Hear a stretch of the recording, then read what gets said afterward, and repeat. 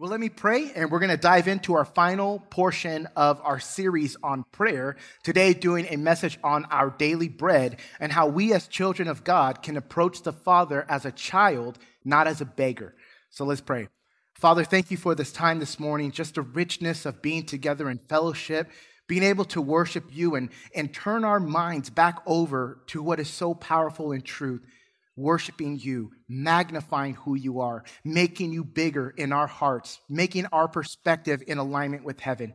And now as we have the incredible privilege to open up the Word of God, I pray that you would speak to every single heart. My friends who are here in person, my friends who are watching online, even those who may be watching this on YouTube later. Father, thank you that you want to speak a revelation to every heart here this morning. And thank you for the incredible privilege of being able to speak to you in prayer. We love you, we praise you. In Jesus' name, amen. Well, I want to open up the idea this morning of coming to God as a child and not as a beggar with two quick little stories that I want to compare. The first one is the story of my friend Georgie, and this kid is hilarious. He's a go-getter. If he signs up for a job somewhere, it's only a matter of time before he becomes manager. He's that type of personality that's infectious, that everybody loves him. He's stubborn at heart, hilarious. And I remember that one day when he was getting near his 30s, we had dinner in downtown. And he was looking a little sad. And he goes, I'm getting near my 30s. I've never had a girlfriend. And I've tried everything.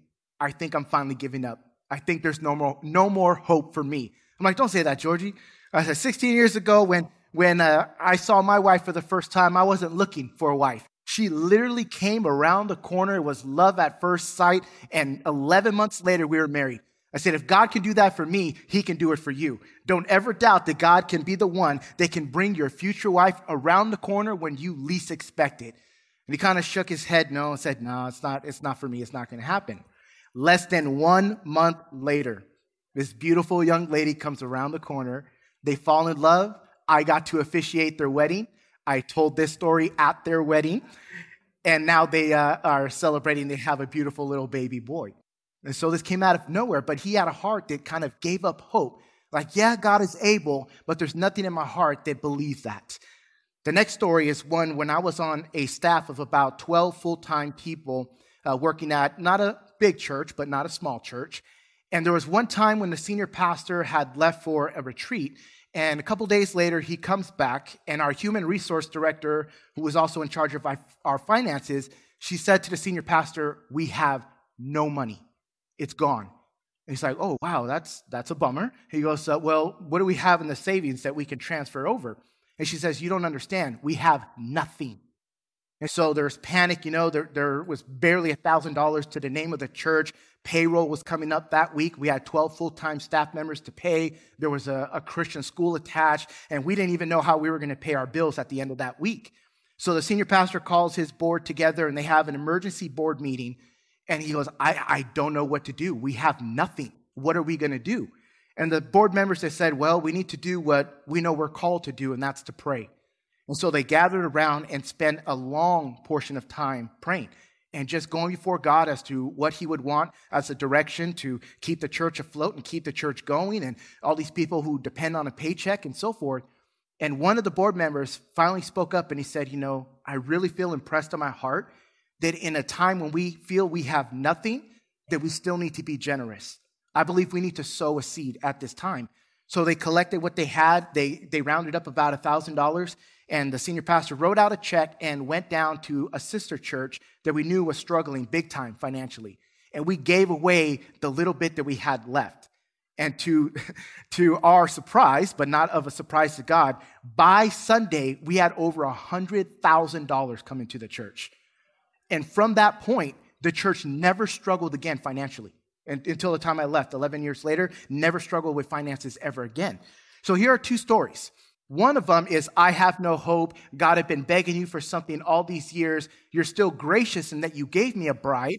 And then the other side is, wow, we don't know what to do, but we're not going to sit here and beg God to do something and cry out to him, why aren't you answering our prayers? And cry out to him, how could you let this happen?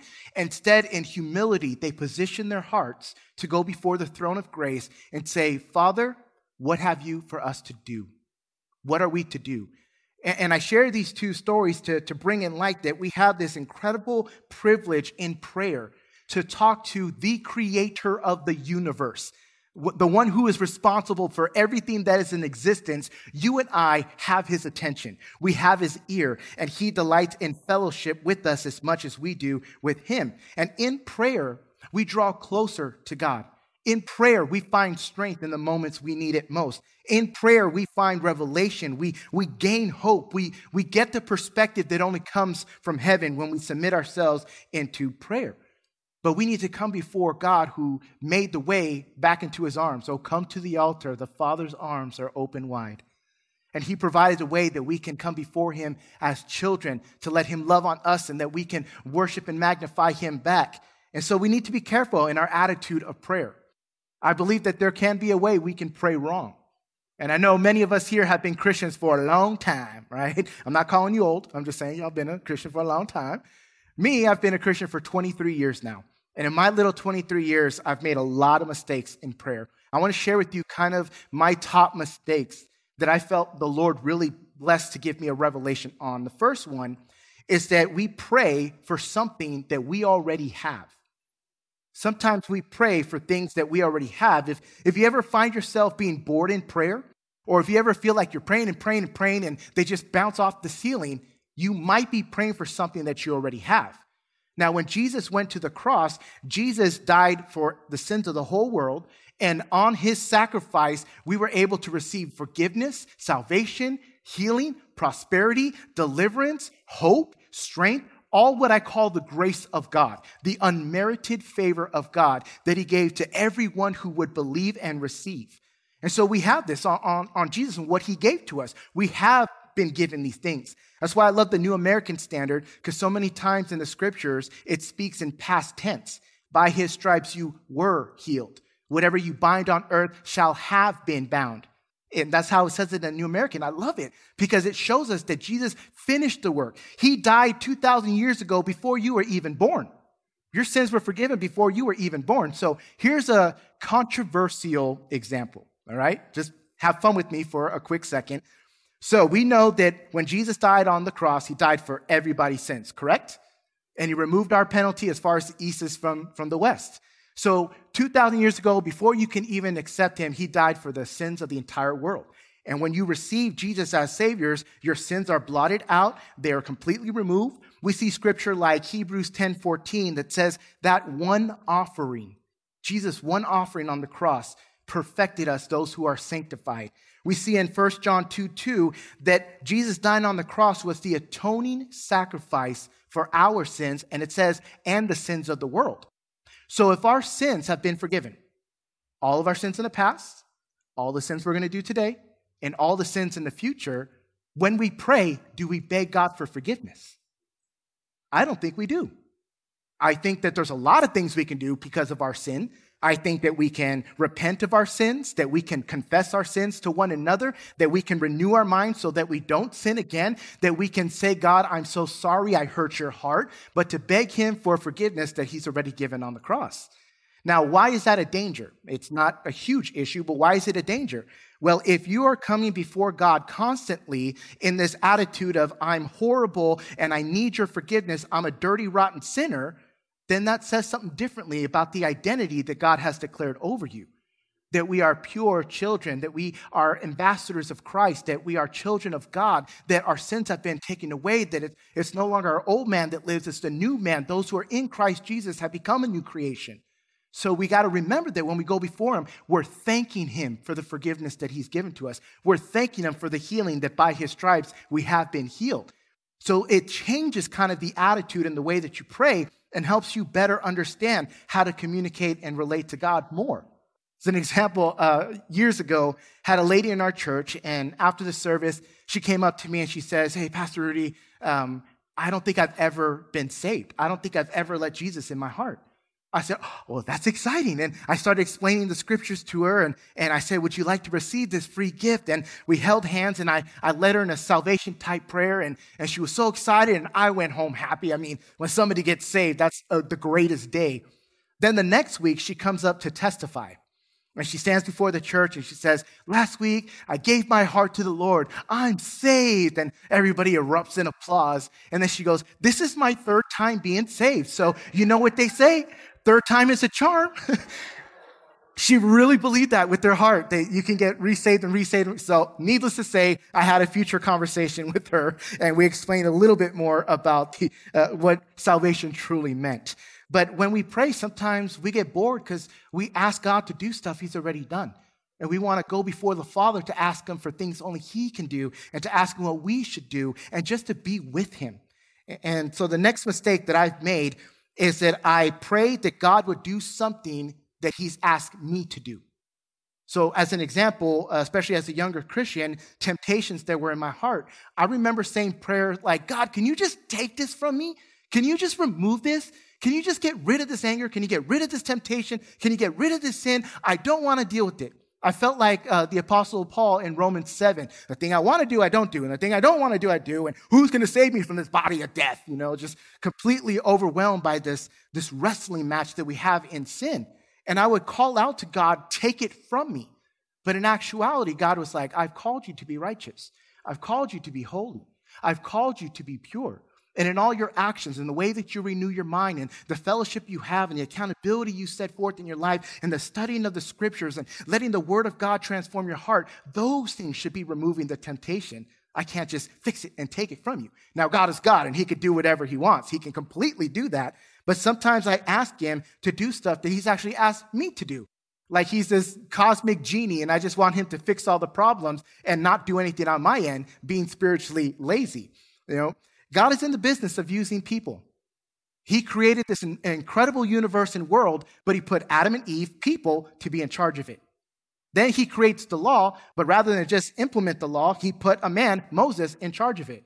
When he created the church, the New Testament church, he put a bunch of knuckleheads who didn't have it all together to launch the church of Jesus Christ. And even when it came to the salvation of the world, he sent his son in the form of a man. God loves partnership. God loves to use us.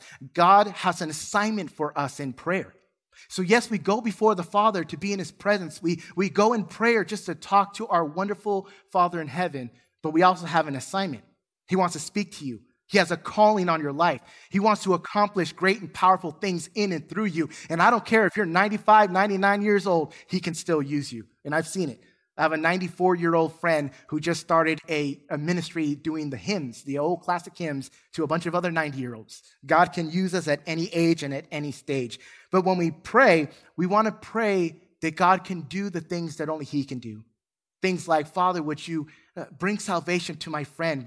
Holy Spirit, would you woo their hearts to salvation? And would you move in them? Would you speak to them?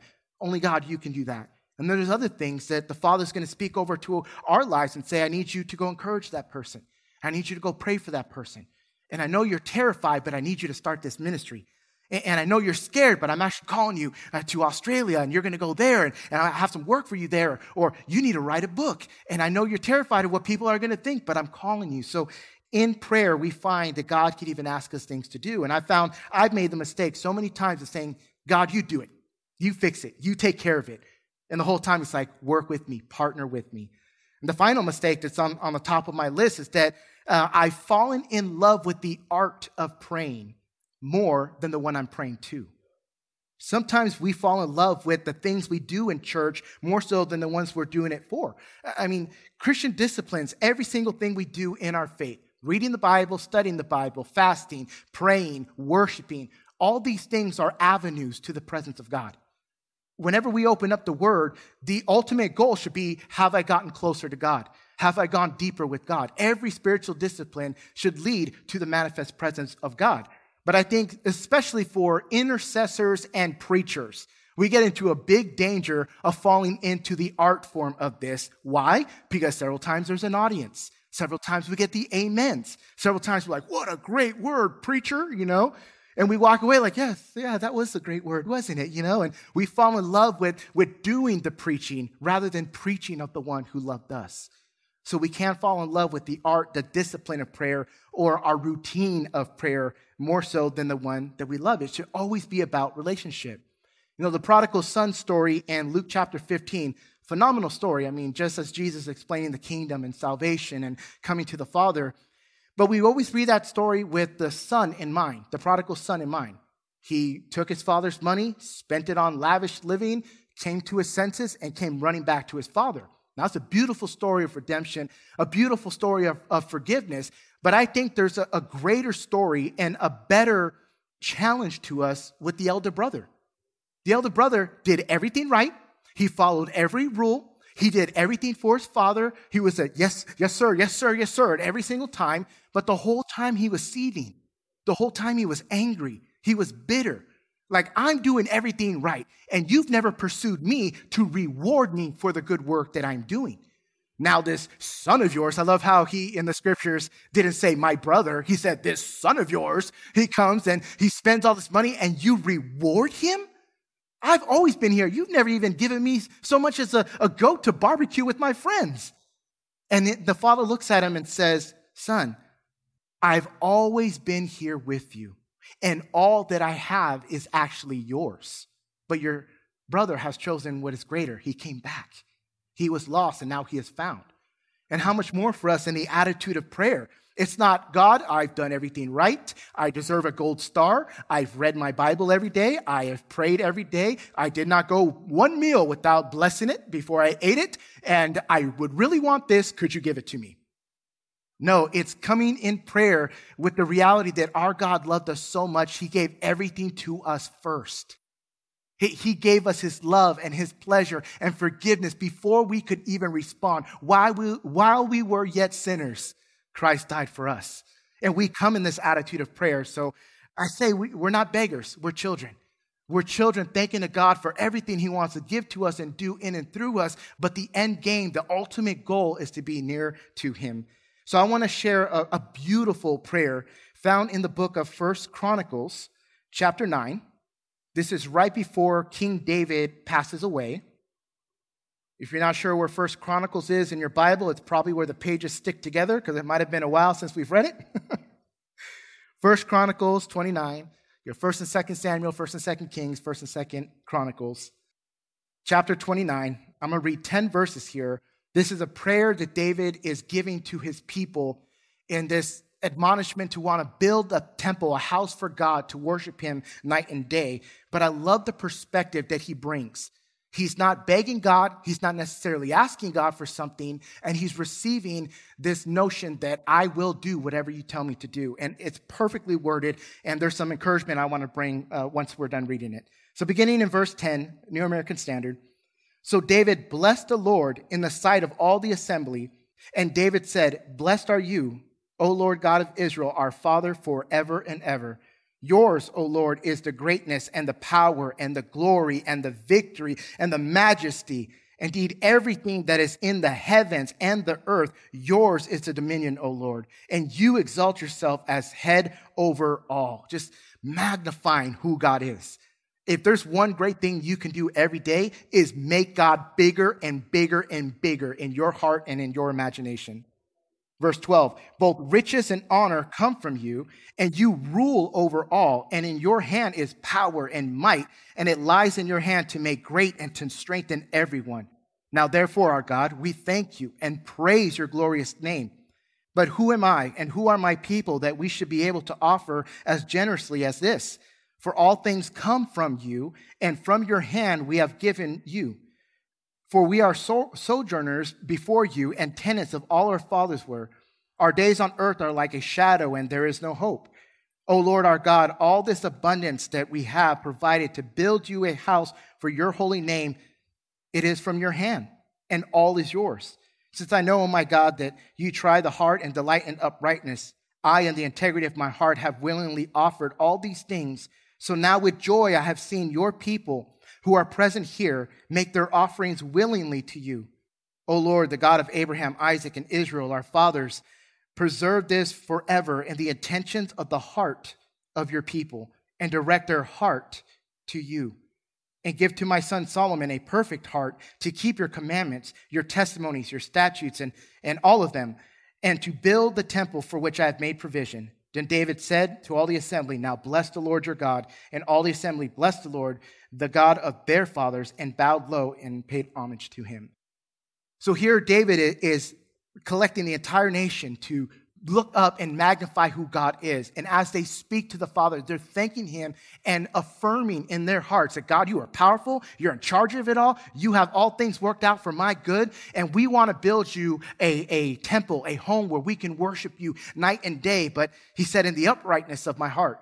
David had bloodshed, so he knew he couldn't build a temple, but his son could. So he prays that his son's heart would forever stay in a place that would worship and obey the Lord. Now, from this prayer, I don't see begging. From this prayer, I don't see confusion. From this prayer, I don't see self-centeredness. There's so much that we can collect from this prayer that can teach us in the submission of our hearts how to pray in complete submission and in integrity and in intimacy with the Father. So if you're taking notes, a couple of encouragement that I want to wind down with. The first is that when we pray to enter God's presence. When we pray to enter God's presence. One of the funniest bumper stickers that I've ever seen was on the back of a big old truck, and the bumper sticker said, yes, this is my truck. No, I won't help you move. And I think we all have that friend who only calls us when they need something. That one person that every time we see that number on caller ID, I'm like, what do they want now, right? They want my truck. They want me to help. They want something, they're in need again, right? Well, we can do the same thing to God. Our prayer time could be nothing more than a monologue in which we present all of our complaints and all of our requests and then say amen without giving God the opportunity to speak to us and go about our days getting angry if he doesn't answer it.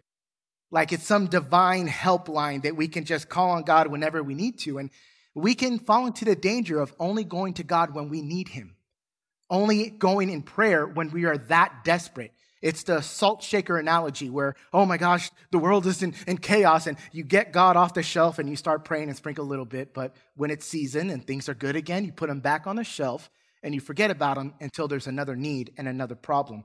If going to God in prayer is about his presence, then you're not going to put him on the shelf for long periods of time when you're dealing with things in life.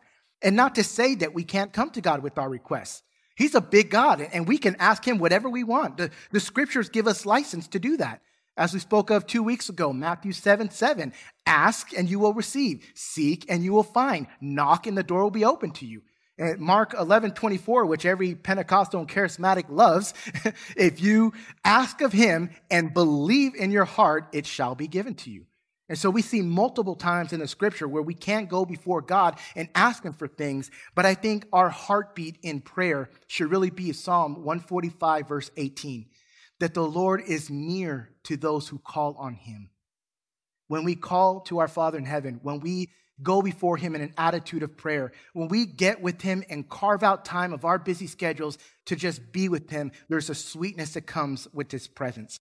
And I want to read to us, this is not in your notes and it won't be on the screen, but a very, very, very famous portion of scripture is in Philippians chapter 4, verse 6 and 7.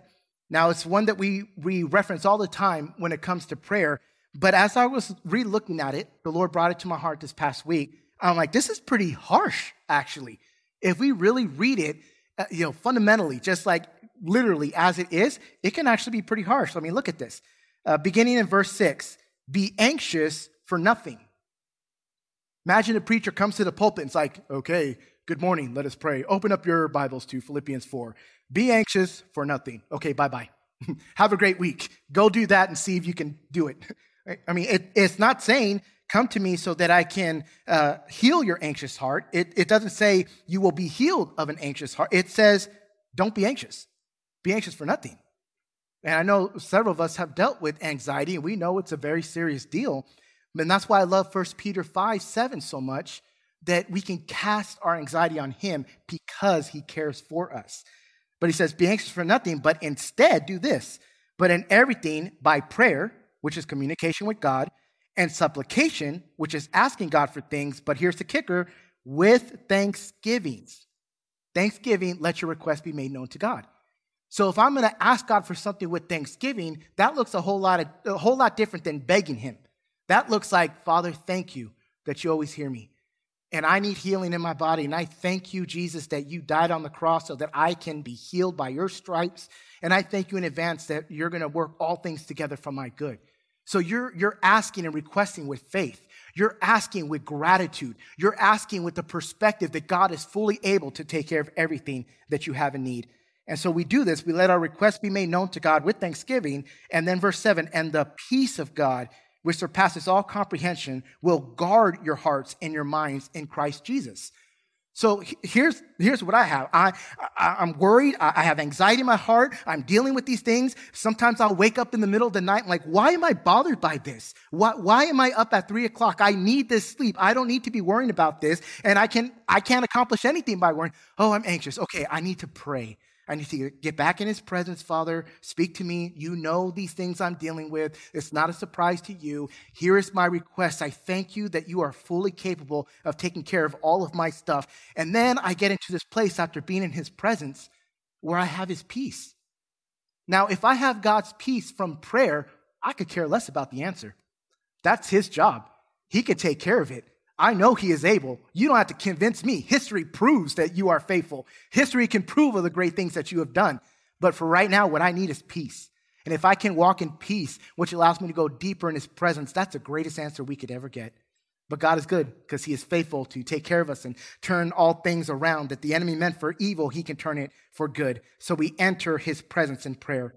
The second thing is that we pray to enter God's preference. Now, really what I'm trying to say is God's will, but all my points start with P because I'm a preacher, so I had to use preference. God's preference. We want his will. We don't want to impose our will. We don't want to manipulate God to have our will be done on earth as it is in heaven. And I heard this story of a man in some of my study time this week where he was on a new diet and he was struggling. So he's going before God, I need help, but he was really craving a donut. So he says, okay, God, I know I'm going to pass the donut shop on my way to work. If it be your will, and I know you want me to have this donut, let the very first parking spot be open. And so he drove around there, and he came back and testified later and said, wouldn't you know it, about the 8th time around, that parking spot was open. Just kind of manipulating to get kind of what you want in your will. But no, as we bring our request to God, as we come before the Father with our request, it's got to be in his will. You know, God, give me a Lamborghini. Why? You can buy one car for yourself and 7 others for 7 other people instead of buying that Lamborghini. You know, I saw this interview with Shaquille O'Neal, and he had a 75,000 square foot home. And the interviewer said, do you use all that space? And he goes, no, we basically use the kitchen because I love food, the living room to watch TV, and the bedroom. That's all. They probably use about 1,400 square feet in their entire home of 75,000 square feet. And the interviewer he's like, you have 15 rooms and you don't have 15 people that need a place and a roof over their head. You know, so when we come with our requests, we can't come with ridiculous requests. God is faithful to give us what we desire. He's faithful to give us what we want, but he's also faithful to give us what we need. And sometimes that's not what we want. But we want to do God's will, bottom line. And I love the scriptures like in John 14:14, that if you ask in my name, it shall be done for you.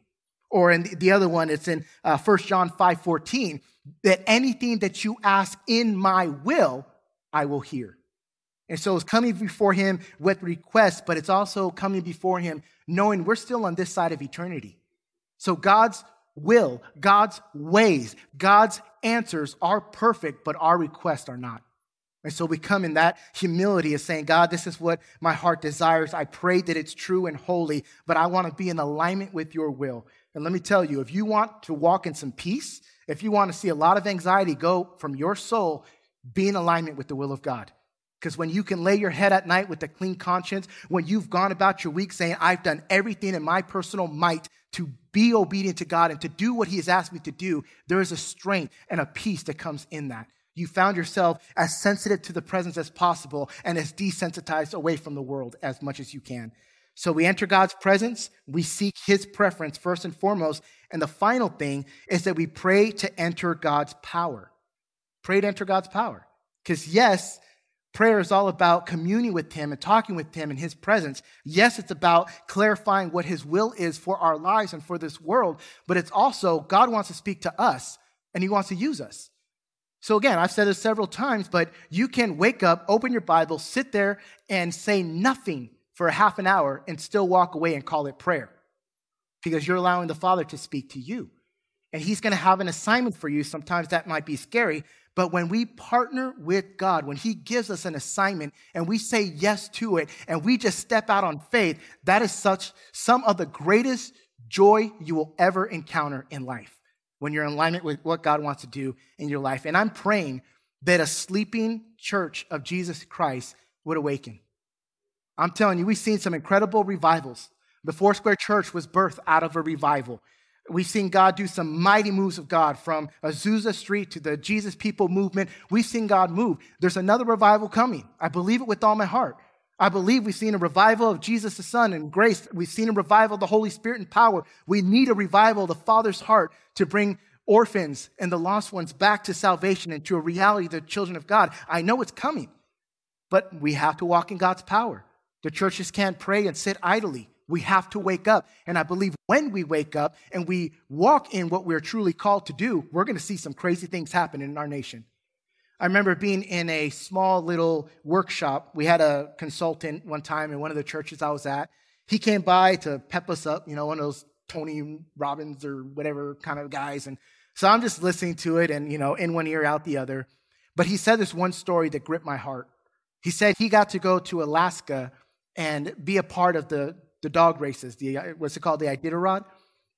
So he got to be a part of that. He got to see the races, but he actually got to stay with one of the contestants, one of the competitors. He got to stay in his house with all of his probably 100 dogs. And of course, he had one group of dogs that were his best that he always ran with, and then one leader dog who could train all the other ones as well. Unfortunately, that leader dog was injured. In one of the last races, she injured her leg, so she couldn't go on any races for quite a while. But this host, he wanted to take the speaker and show him what a real dog race was all about. So he's like, you're going to hop on with me, and we're going to let these dogs floor it. And so he started chaining up all the dogs. And if you've ever seen this, these dogs go ballistic. When the leashes and the harnesses come out, it's like everything inside of them comes alive, including the injured dog who was tied up with the chain and behind a chain link fence. She couldn't go, but she was bouncing and barking and yelping because all she wanted to do was be the leader of that pack right there. And so they hook all the dogs up and they take off. Well, this injured dog was so alive because of what is happening right now. She broke the metal chain, scaled the wall, and caught up to the dog race. And the owner had no other option but to hook her up to the front, and injured and all, she took off. Now, isn't it amazing that God in his creation wired these dogs to come alive at the thought of racing? I owned dachshunds before, little weenie dogs. They are designed to eat gophers and rodents and rats, and they will dig a mini Grand Canyon in your backyard and never stop. My dogs filed their nails down to a nub, okay? And if this is so true for animals that we love, but animals, how much more for the son and daughter of the Father, who says, I have put you on the planet for such a time as this. And that if my church would just wake up and come alive and find its true delight in what he has called us to do on this planet, the things that we could see in our world. And I believe it begins with prayer. It begins with individual prayer. It begins with the corporate prayer and the fellowship of the church, but also in the times where God calls the individual and calls the church to be in alignment with what he has called us to do. And I pray, family, that fear be removed from your heart. I pray that doubt be completely expelled because of the Spirit who wants to speak to you. And Father, we thank you that you have a plan, not only for every one of my friends here, you have a plan for Southgate Fellowship, you have a plan for the Dallas-Fort Worth area, you have a plan for this world. That your kingdom come, your will be done on earth as it is in heaven. That we as your children, flawed as we may be, have been given the hope of salvation in Christ Jesus by your grace, by your power, Holy Spirit, to be able to partner with you, God. What a privilege we have. And I just pray now in this atmosphere now of wanting to become closer to you and to rise up when you call us, I pray for every heart in this room. In the name of Jesus, we rebuke the spirit of anxiety. In the name of Jesus, we rebuke and we cast out fear. in hearts. In the name of Jesus, I pray that you would deposit, Holy Spirit, fresh wind, fire, revelation into every mind, that our thoughts would be renewed, that our minds would stay on you. In perfect peace, the scriptures declare, in perfect peace are those whose minds are stayed on you. And I pray this week as we begin new opportunities at work, at school, at home, in our communities, that we would do just that. Keep our minds stayed on you. Keep us in an attitude of prayer, Father. Keep us in a place of submission. Keep us in a place of joyous intimacy with you. That when you bring opportunities, it's not through fear, but through power and through faith, that we seize the opportunities to let your glory be released, that people can see our good works and praise the Father in heaven. We love you, Lord, today, and as we go, may there be a blessing and protection upon my friends. May you fill them with more of your love. In Jesus' name we pray. Amen. Amen. God bless you, family. Have a wonderful, wonderful week.